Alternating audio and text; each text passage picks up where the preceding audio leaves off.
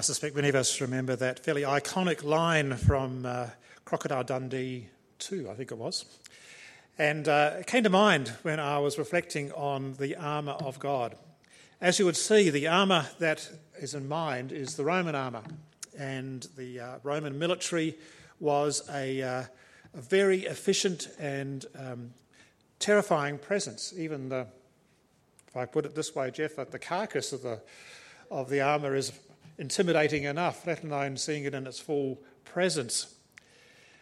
But there's a sense in which when Paul talks about the armour of God, he's in the world of the Roman Empire, where the Roman world was under military rule, under martial law.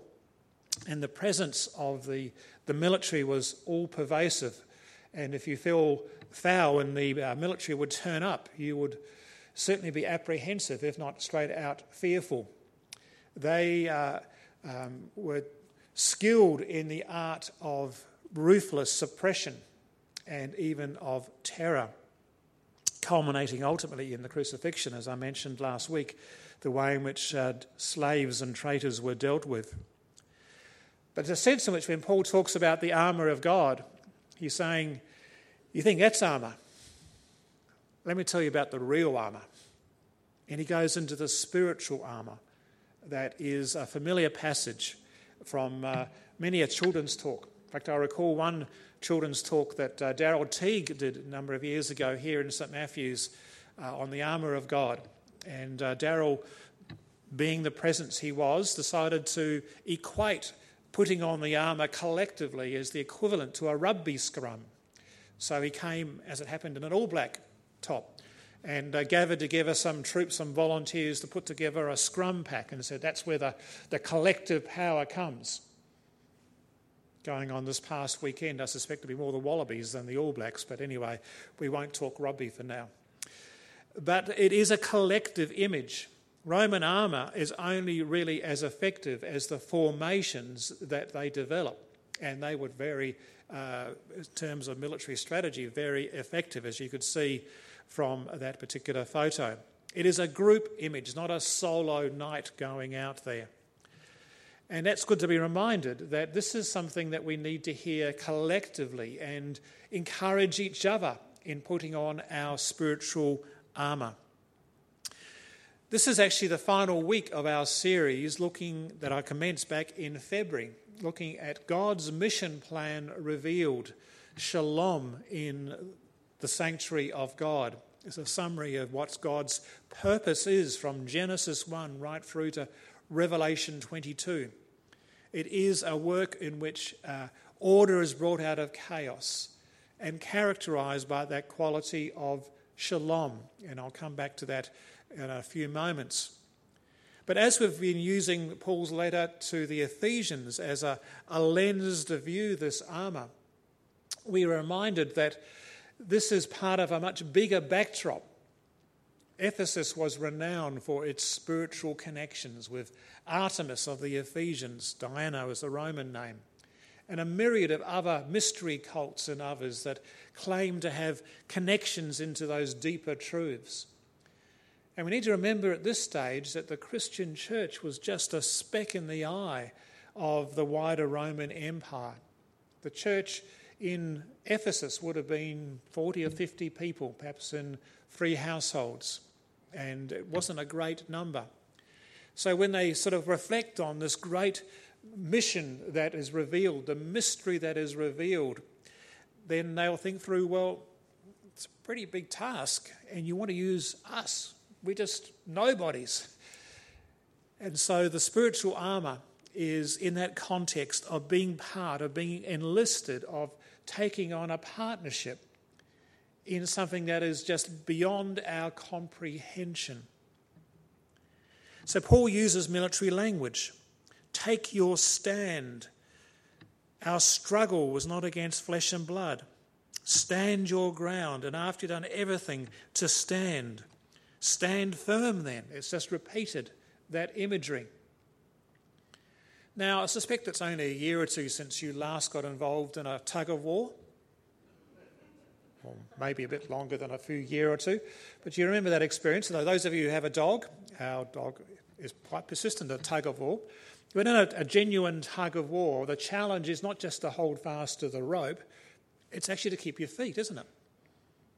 And that's the imagery that Paul is using. Stand firm, be resolute.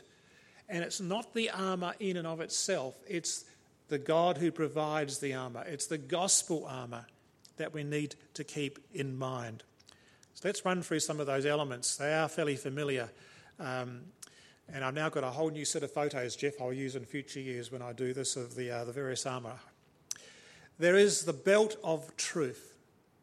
Perhaps not the most dramatic element of the armour, but it is a vital element. The belt of truth and all the protection it provides. Up until a few decades ago, we would have affirmed the importance of truth in a very straightforward way. Well, of course, truth is important. We all seek the truth. But we're now living in a world in which the whole question of truth is a battle. And the notion that we can deconstruct truth and I can have my truth and you can have your truth and that's the way it is.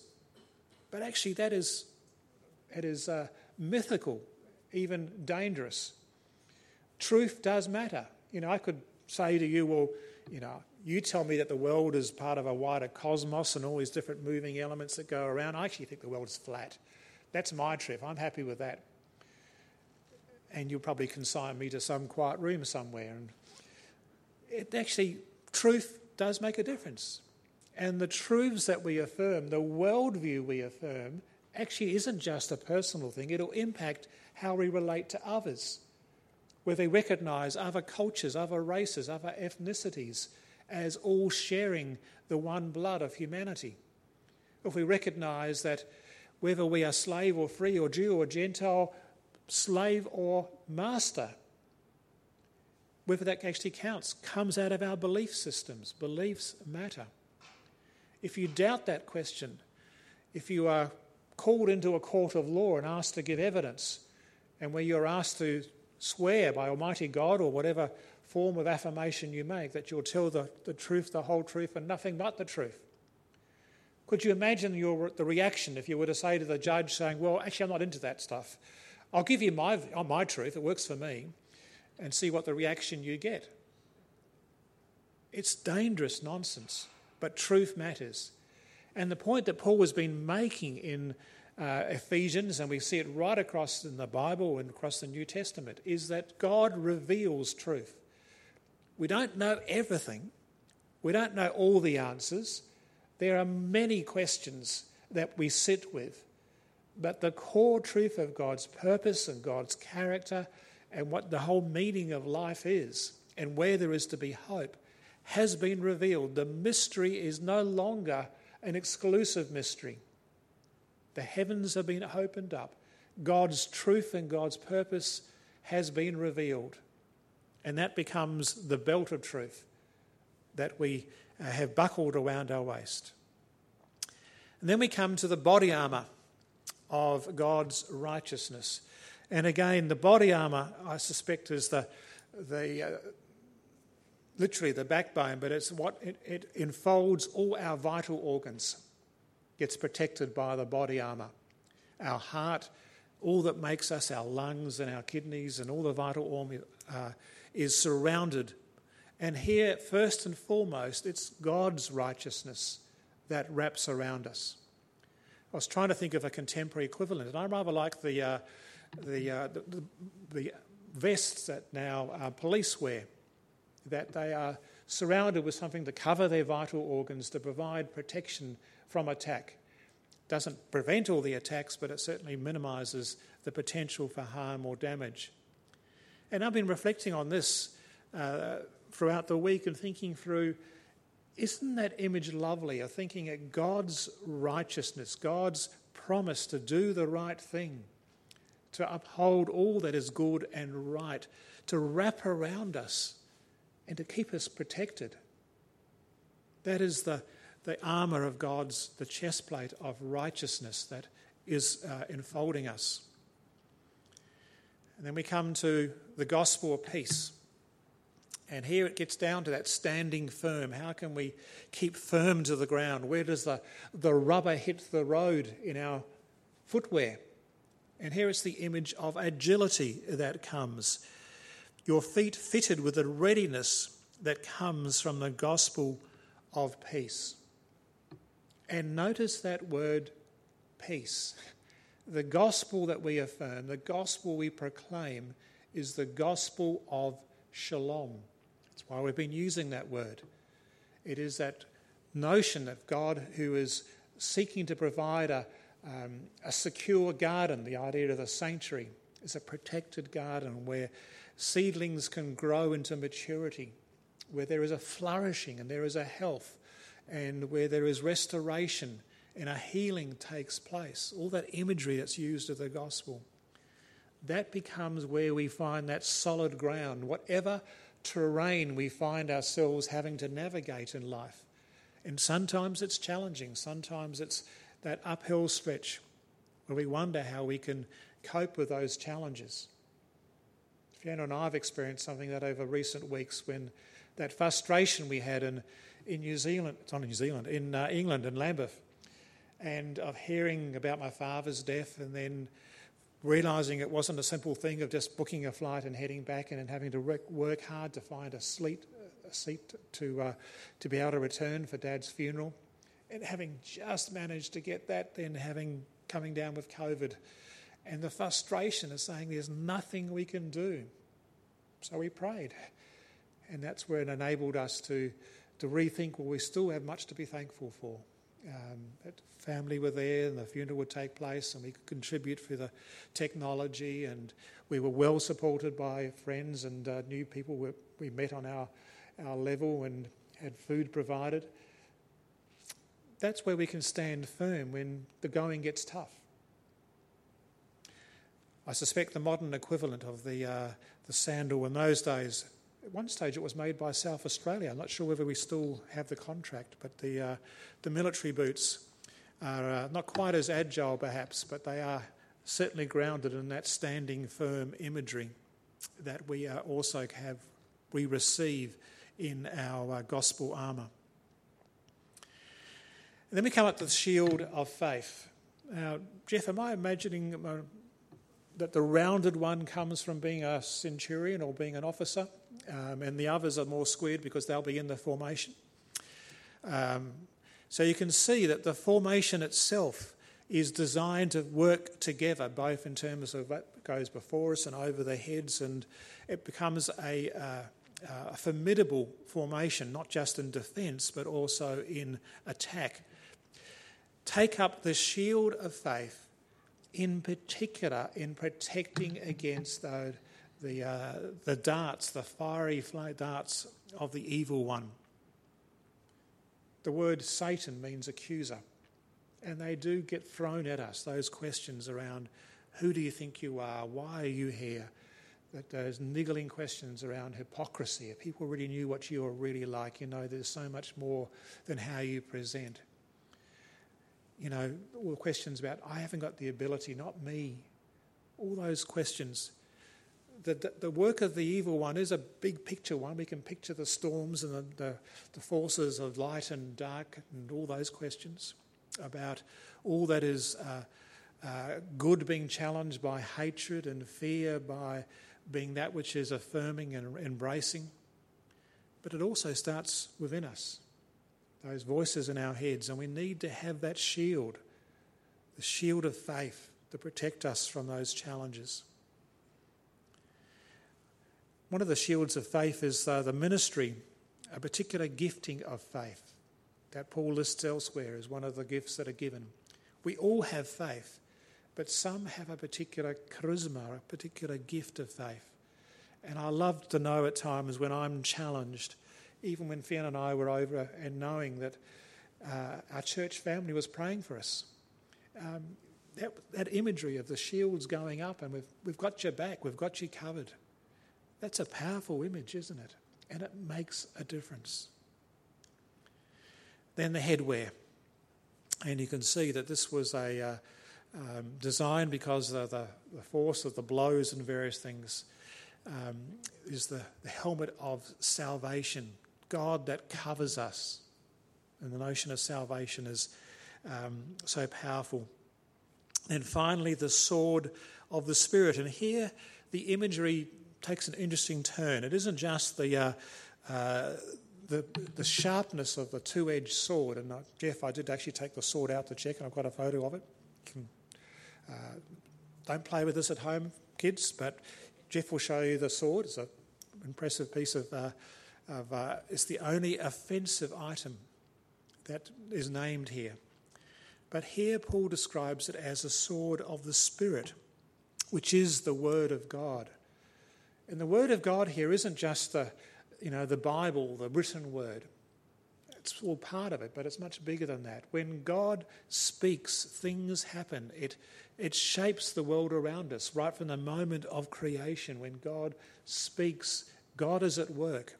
And here it is the sword of the Spirit that is bringing life and energy and cutting through the darkness and that which would otherwise entangle. Again, it's a very vital image. So we have this armour that we can put on. The question is the armour sitting in a black closet somewhere? The spiritual armour, have we tucked it away and we are largely not using it? For this, I want to use a quote from a book by Alison Morgan, who I managed to meet a number of years ago.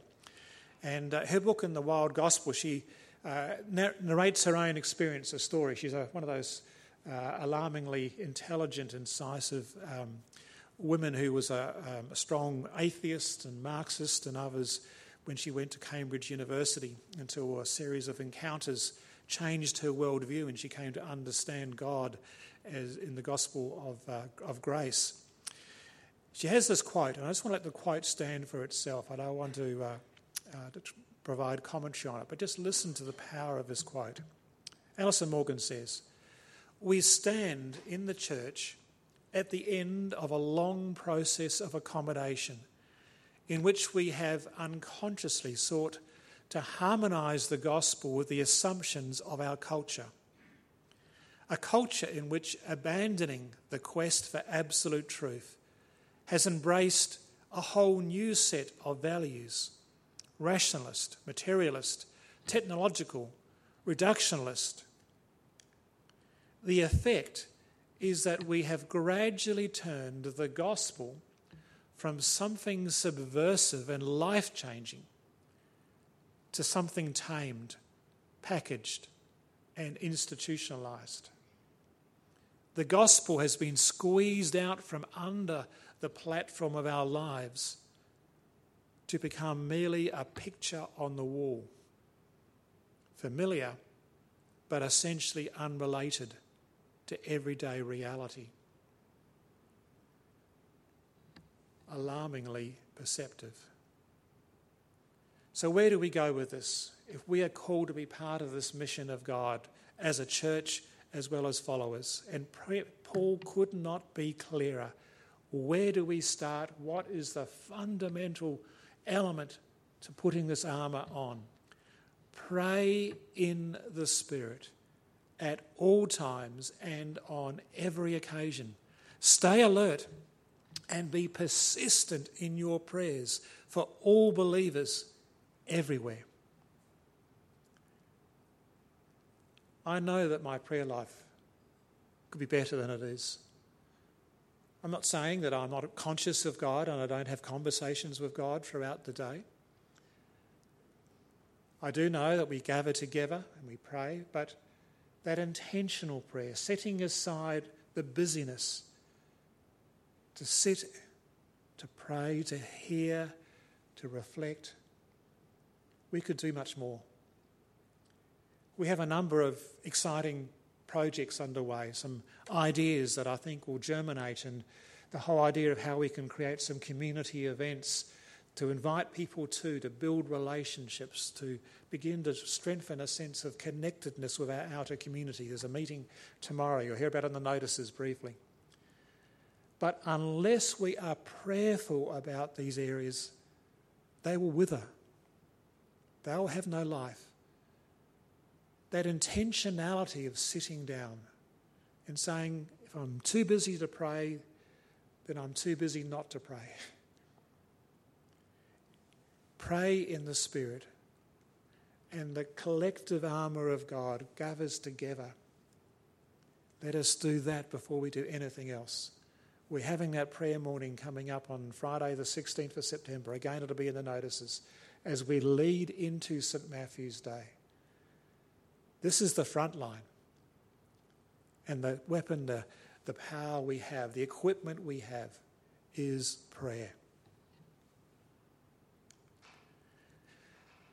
So what difference did it make in the early church?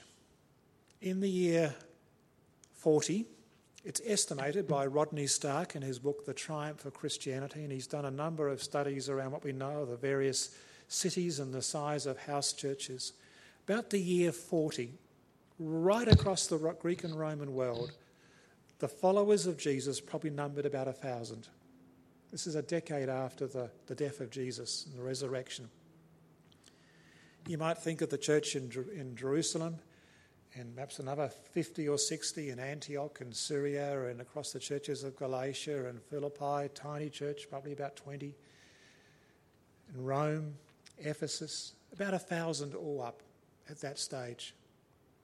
The challenge that this group of nobodies, as the song puts it, was able to do something because of the one who calls them, by putting the armour into practice, by praying and living out all the things that Paul has been talking about. By the year 350, and there's a whole historical background I won't go into, it's estimated that the Christian movement had reached just under 32 million when the Roman Empire became officially Christian. It wasn't just a pronouncement from the emperor, Constantine. It was because the grassroots movement had been happening across every town and city, was being named and been given a legitimacy. He didn't create that number. That number was existing, and he gave them space to name it. So how much could that growth happen to occur? Well, Rodney Stark in his book says, within a decade of the year 40, the early church movement probably grew to about 7,500. By the end of by the first century, about 40,000. By the year 180, and it's a time of persecution and with the spread of the gospel, it's about 107,000, 108,000. By the year 200, about 160 years after the time of Jesus, up into about 210,000. By the year 250, up to about 1 million. By 300, up to about 6 million. By 312, and there's various events that become why those particular dates are named, just under 9 million. Then up to about 350 at that moment when Constantine made it an official religion of the Roman Empire. This is actually the real world. And there's a whole lot of stories behind those numbers of what the gospel was doing in communities, and the faithfulness and the kindness and taking care of widows and reaching out for others who were otherwise rejected. Now that growth wasn't all just a one constant line going up. It was a whole lot of different moments and movements in different areas and different directions. But that was based on that growth was something like an annual growth rate of about 3.4% per year on year, as it develops. Suddenly when you break it around that sense, it's saying, well, that could be the same for us. The world in which we live today, the church is no longer in a privileged position in society. We're no longer a part of our part of the world, the established church. There is no established church. In fact, there never has been in Australia. We no longer have the ability to draw on the resources and the profile and to make the statements and to exercise some of the levers of social control or social influence. The days when a rector of St Matthew's Manly could stride onto Manly Oval on a Sunday afternoon and tell a game of rugby league to stop and to go home, and they did, is long gone. It actually happened in the 1950s. I always thought it might have been a legend or a myth, but one of our church members, and I've forgotten her name, I must remember, I used to visit her at Belima, was the church secretary at the time, and she said it actually did happen. As the world around us is changing and we are now a minority group, it has to advocate and explain and to try and model what we're talking about. We are in challenging times. The spiritual battle is very real. But the God who is at work amongst us and who has equipped us with all the gospel armour that we have is able to do these things. Whether we will be part of that, it's actually up to us. Might it be that the gifts that we have been given are lying unwrapped and we haven't actually opened them? I believe we are. And I believe as we go into a new season, as we do some pruning and as we do some fertilising and we do some watering and all that comes through, that's going to be the imagery we're going to explore on our prayer morning. It has been raised up. But we can't just sit back and wait for others to do it. That reading from Joshua, the song Nobody, says, it's always been the experience of God's people saying, it's a terrific idea, God. I love the idea, but others need to do it. And God says, no, it's you, every one of you, together, collectively. Amen.